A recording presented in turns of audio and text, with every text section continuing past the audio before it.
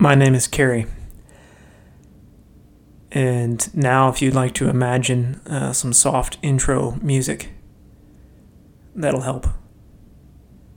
And I'm going to call this From the Hip, or something close to it. I'm recording tonight at 6:01 p.m., Monday, February 1st, 2021, because I don't want to take the time to write the things that need to be written. I'm good at writing, or at least that's what people tell me when they read my writing, but they don't all know that it takes me several hours usually to write something that they read in less than 20 minutes. It's kind of difficult to make sure that all your thoughts are orderly and coherent on a page. Whereas the written word or the spoken word gives one some flexibility, especially in time. The fact of the matter is, I'm also recording because I'm in a little bit of a hurry. I think that there's a very serious situation developing at the moment, and I'm not sure how I will convince you to listen to this, but if you would take an interest and you would take a measure of care in your own life, I think that we would all benefit greatly. I'm not ready to prescribe what that is. And the other issue that I have is that I think before I can truly get to the simple topic, the simple nuts and bolts of a topic that's before us, it's in our awareness, I think that I need to address a topic that is more about our awareness rather than about things that we're aware of. So my thoughts leading towards a beginning have led me back in time in my life. And so I'm going to start with a point in my life around a year and a half or so ago, I think it was, and work forward in time a little bit to talk and then hopefully start a second episode about the topic at hand. And I'm going to leave that a bit of a mystery. Hopefully you will follow in, or actually I'll just title the second episode appropriately, but the story that I first want to share is that about a year and a half ago, as I mentioned, I was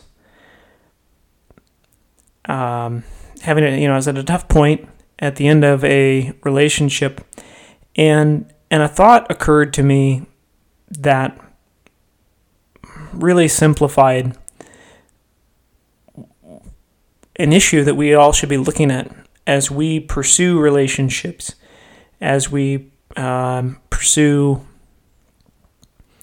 meaningful relationships, and as we try to mend them or struggle through them or decide whether or not we should continue them.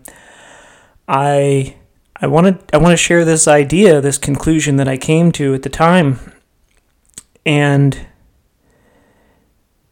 I think that I vocalized it back then in the words, issues of fact should not come between people who care about one another, who claim to care about one another.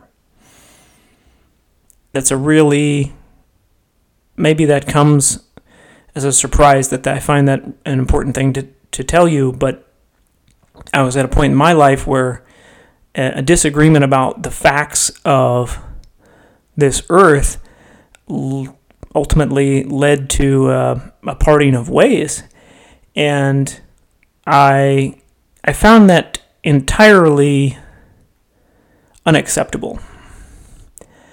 First of all, I bend over backwards personally to pursue the truth, but I've also bent over backwards for people in my life, and the experience that I had at the time was difficult to deal with, but I couldn't shake away from that conclusion that if people care about one another, then that excludes them from having a disagreement about a fact. And I want to make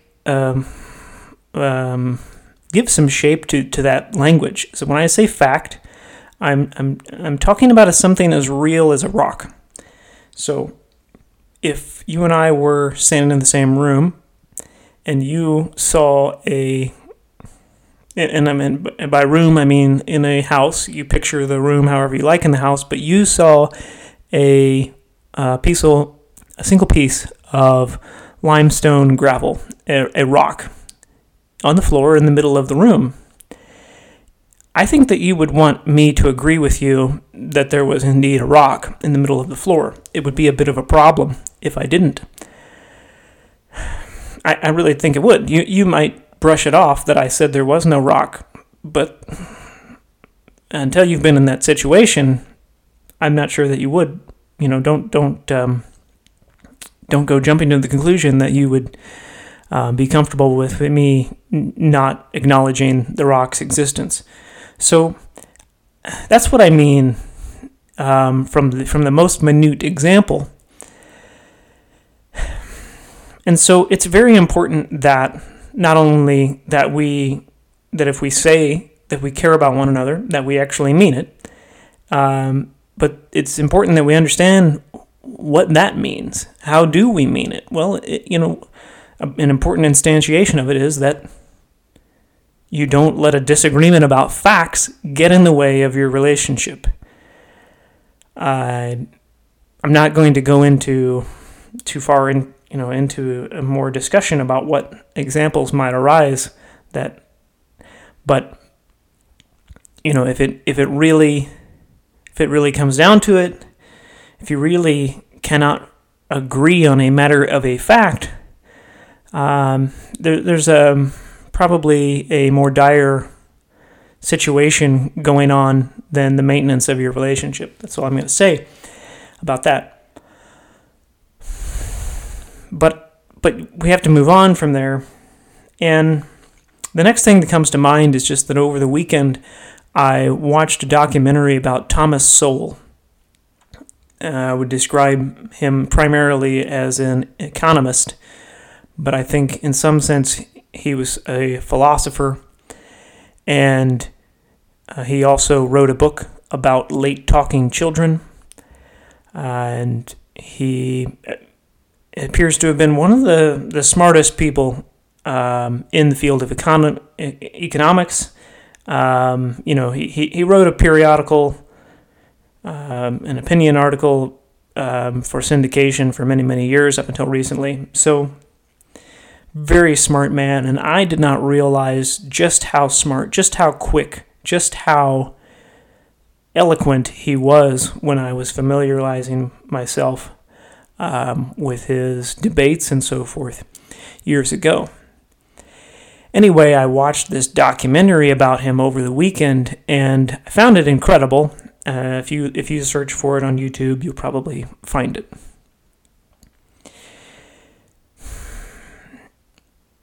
And so my thoughts lead to Thomas Sowell in this documentary because they discuss the points in his life at which he held one political position, and it is very clear to him why he adopted it, and the point at which he turned sharply away from that position. And I want to talk about that. And I want to talk about how before we were exposed to that story in the documentary, the documentary let us know that data was the most important thing to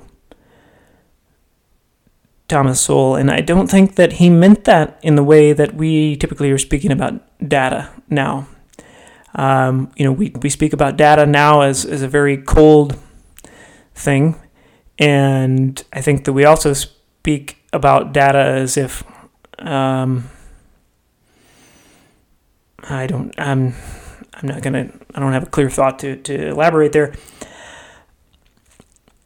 So Thomas Sowell describes that he became a Marxist roughly at the moment that he first saw tenement housing in his teens years, I believe. He came from a nice family that was fairly well off and was able to put him through good schools good school in Harlem as a child, and so he went on to have a career, but he wasn't exposed to that tenement housing early in life. I don't know where they lived, but once he saw the people in the squalor of the slums of Harlem, or maybe it was a different town even, but he became a Marxist roughly at that moment. I think, or that shortly thereafter, perhaps the philosophy came before his eyes, and he because of his initiation to the slums, found a match there.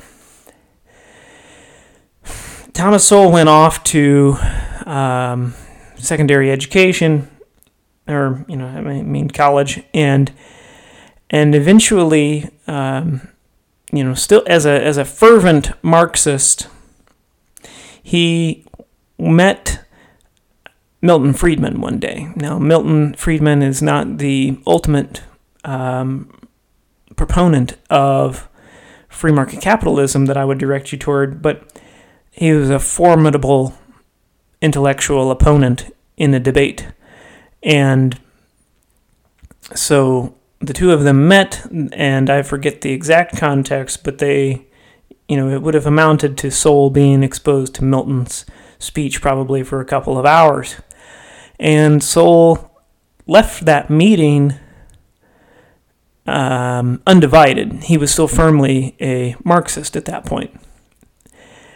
And he remained a Marxist until he ran into a different data set. So you see, when he met Milton Friedman, and this isn't explained, this is mentioned in the documentary, but when he met Milton Friedman, that was just a discussion. You see, then he interned in the Department of Labor one summer, and that was data. And near instantly, I would take it, Thomas Sowell dropped Marxism. He had an interaction with the facts of life on Earth, and dropped Marxism. And I think that's really, really important to a great point to start off at. I didn't want this to be political. So if you're a Marxist, please bear with me. My point in sharing this story is that we have so many data before us.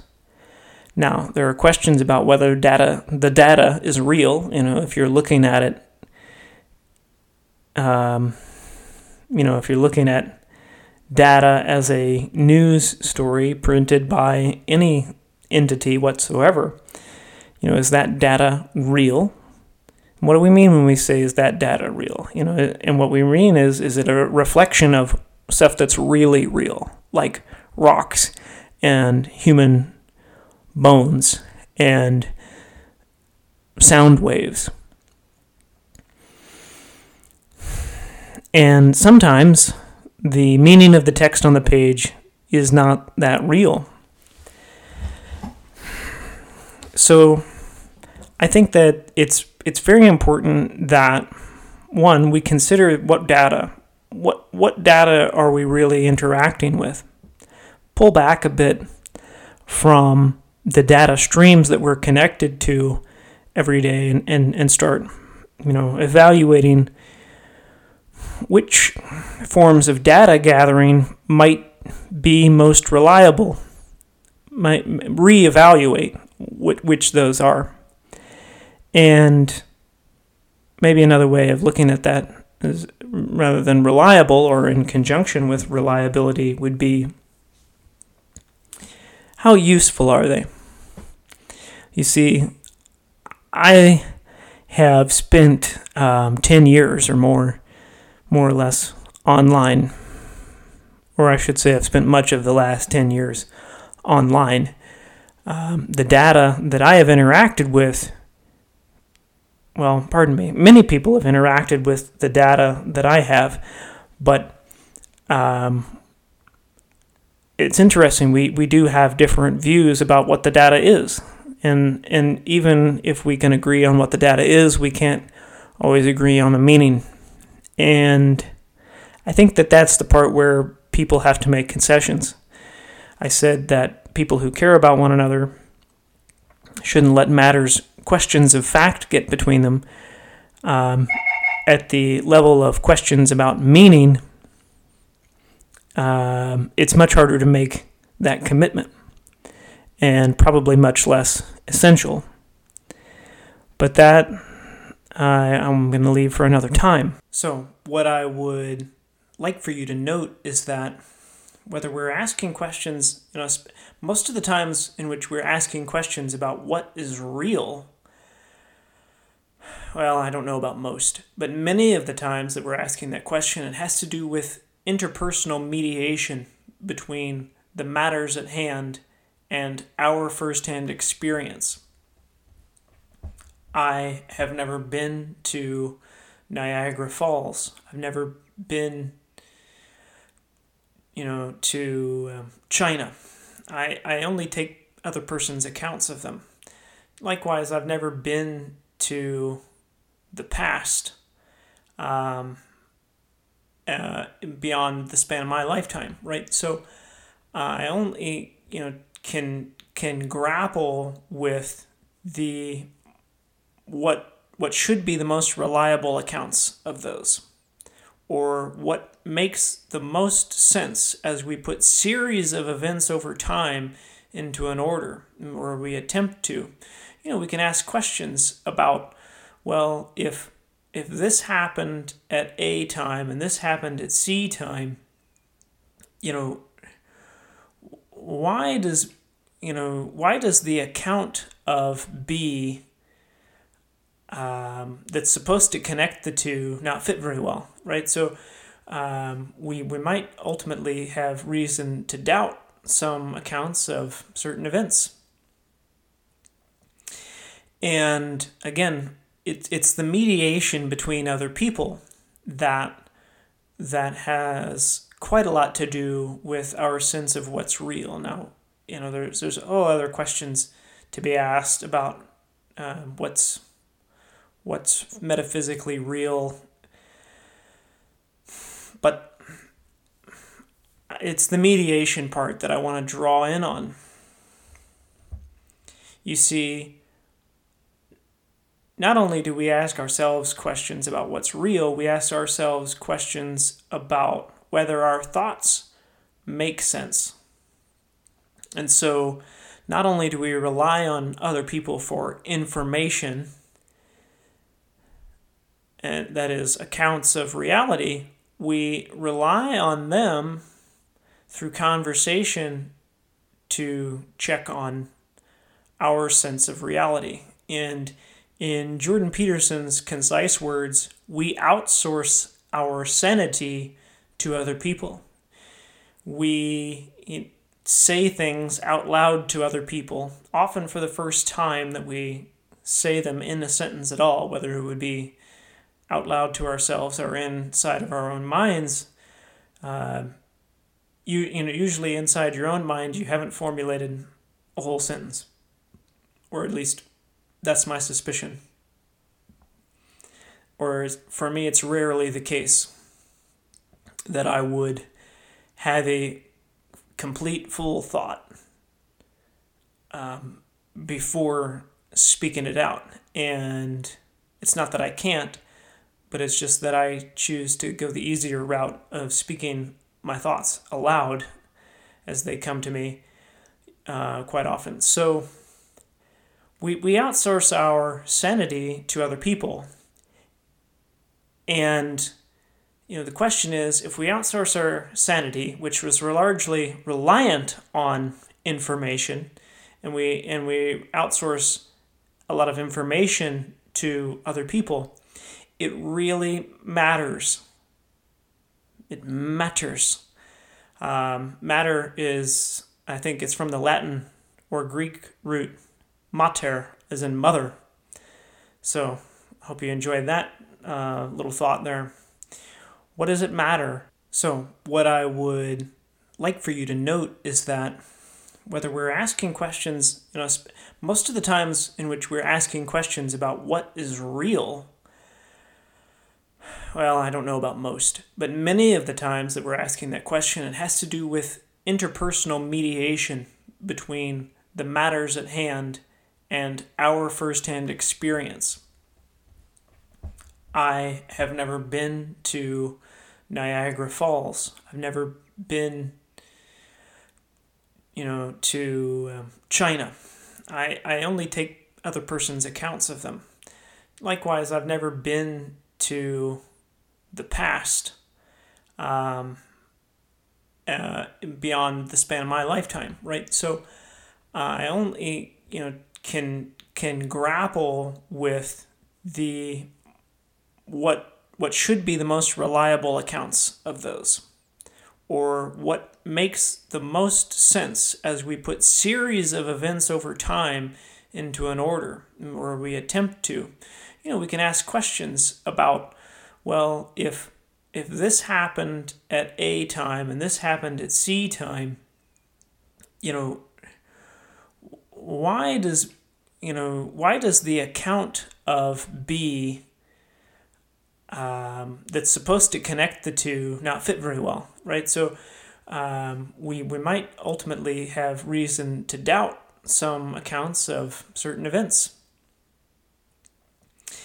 And again, it's the mediation between other people that has quite a lot to do with our sense of what's real. Now, there's other questions to be asked about what's metaphysically real, but it's the mediation part that I want to draw in on. You see, not only do we ask ourselves questions about what's real, we ask ourselves questions about whether our thoughts make sense. And so, not only do we rely on other people for information, and that is accounts of reality, we rely on them through conversation to check on our sense of reality. And in Jordan Peterson's concise words, we outsource our sanity to other people. We say things out loud to other people, often for the first time that we say them in a sentence at all, whether it would be out loud to ourselves or inside of our own minds. Usually inside your own mind, you haven't formulated a whole sentence, or at least that's my suspicion. Or for me, it's rarely the case that I would have a complete, full thought before speaking it out. And it's not that I can't, but it's just that I choose to go the easier route of speaking my thoughts aloud as they come to me quite often. So we outsource our sanity to other people. And the question is, if we outsource our sanity, which was largely reliant on information, and we outsource a lot of information to other people, it really matters. It matters. Matter is, I think it's from the Latin or Greek root, mater, as in mother. So, hope you enjoyed that little thought there. What does it matter that we get our information and we outsource our sanity to other people? Well, it really matters whether or not those people have our interest in mind. And maybe it matters if their interest is somehow aligned with ours, and preferably in ways that we don't have to go about trying to convince them to align their interest. For the sake of time, hopefully I won't go into the many examples, but it circles back around to my original point that people who care about one another, or maybe I should say at first, people who claim to care about one another, should understand that for that to have meaning, for their care to have care as in action, they must execute. So people who care about one another cannot let questions of facts get in the way of a relationship. It's a lose-lose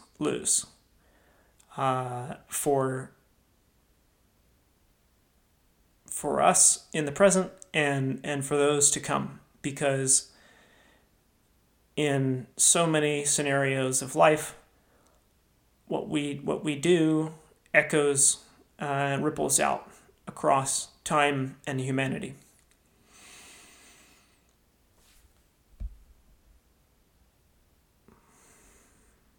That we get our information and we outsource our sanity to other people. Well, it really matters whether or not those people have our interest in mind. And maybe it matters if their interest is somehow aligned with ours. And preferably in ways that we don't have to go about trying to convince them to align their interest. For the sake of time, hopefully I won't go into the many examples, but it circles back around to my original point that people who care about one another, or maybe I should say at first, people who claim to care about one another, should understand that for that to have meaning, for their care to have care as in action, they must execute. So people who care about one another cannot let questions of facts get in the way of a relationship. It's a lose-lose for us in the present and for those to come, because in so many scenarios of life, what we do echoes and ripples out across time and humanity. So the question is, to whom are you outsourcing your sanity? If you rely solely on information about important subjects, and remember, I'll go back to Peterson. What I would say, what is important, and the question would be, well, definitely threats to your existence. Peterson said in a landmark speech that he gave, threats to your existence are the most real things. Well, and if you would reflect on where you get quite a lot of your information that you consider to be most important, I think that you will find that answer to be the TV or a particular news source, website, etc.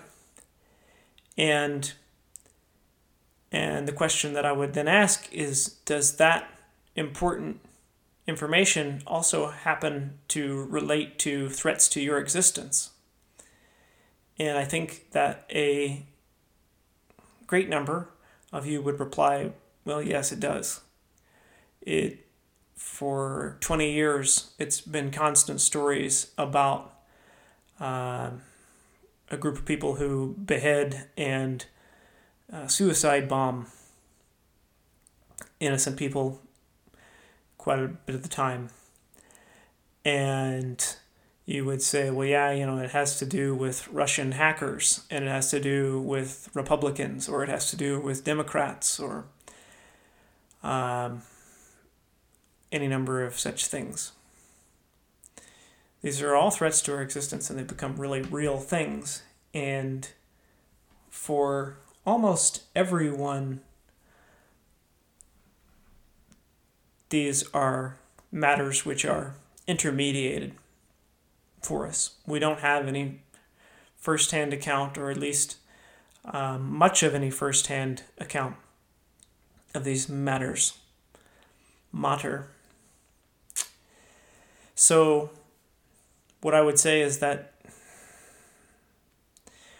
we are outsourcing much of our sanity. If our sanity is about adhering to reality, and we get reality from somewhere outside of people that we know, I suggest that we're outsourcing our sanity to the wrong places. So that was a suggestion. I'm pretty sure that I'm correct in this.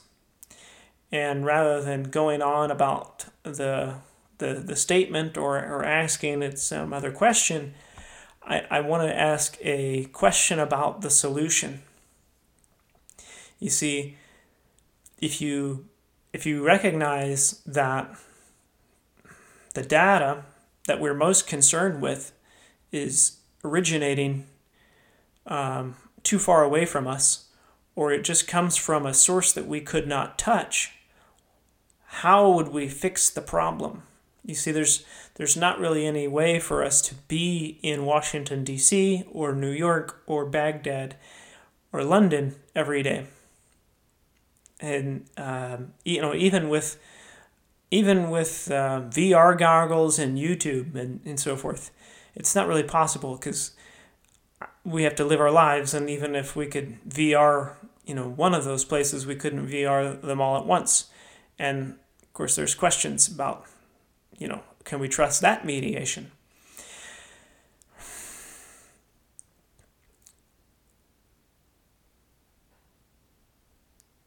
That's not a route that has any solution. And I think that we come back to the question of, or to the solution of, well, we have to come back to people we can trust.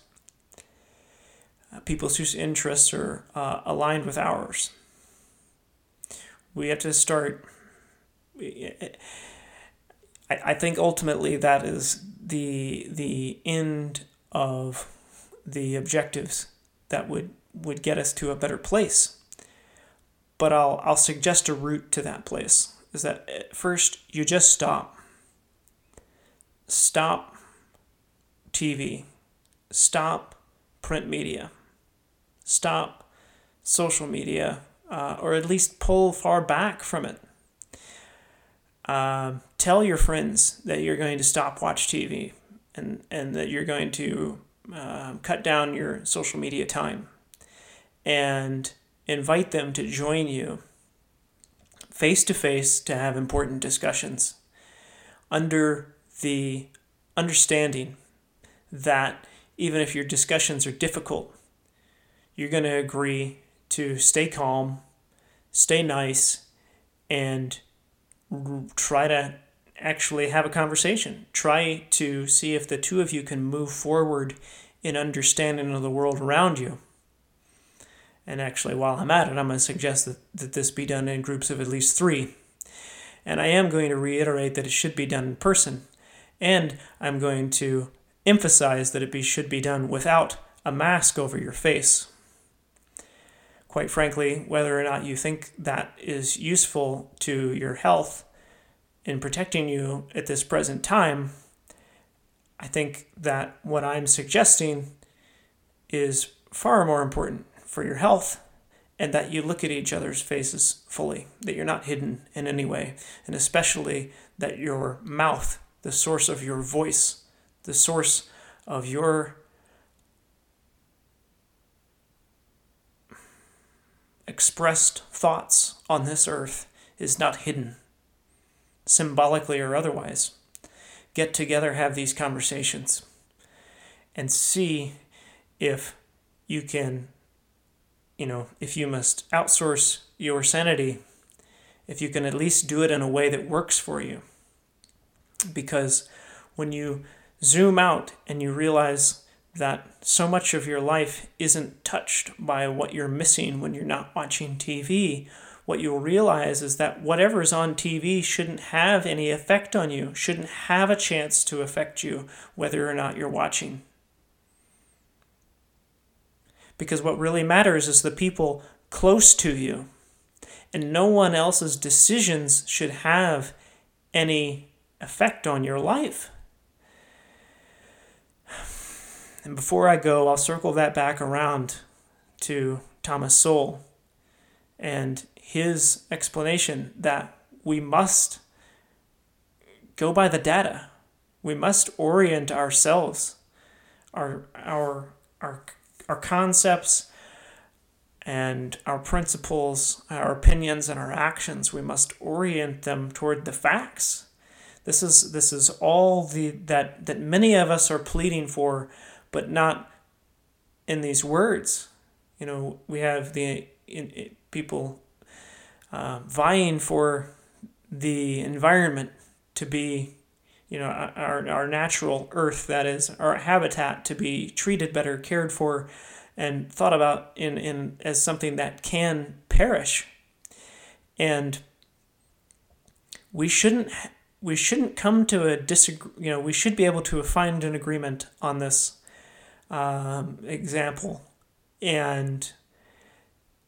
but that, more importantly, that it can fall apart. There are things that don't work in the question of how can we have a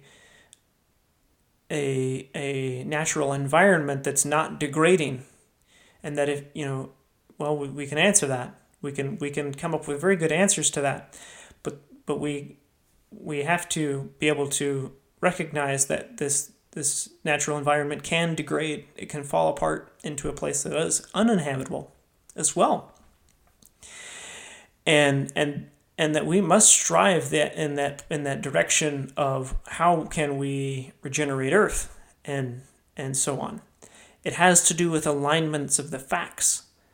Alignment with the facts, observing the facts, curating our understanding of the facts. And it's okay to be imperfect in that quest, but it's a quest that you must take up. And my suggestion here is that you take up that task swiftly and engage with people in a committed and meaningful and friendly and loving fashion. Thank you.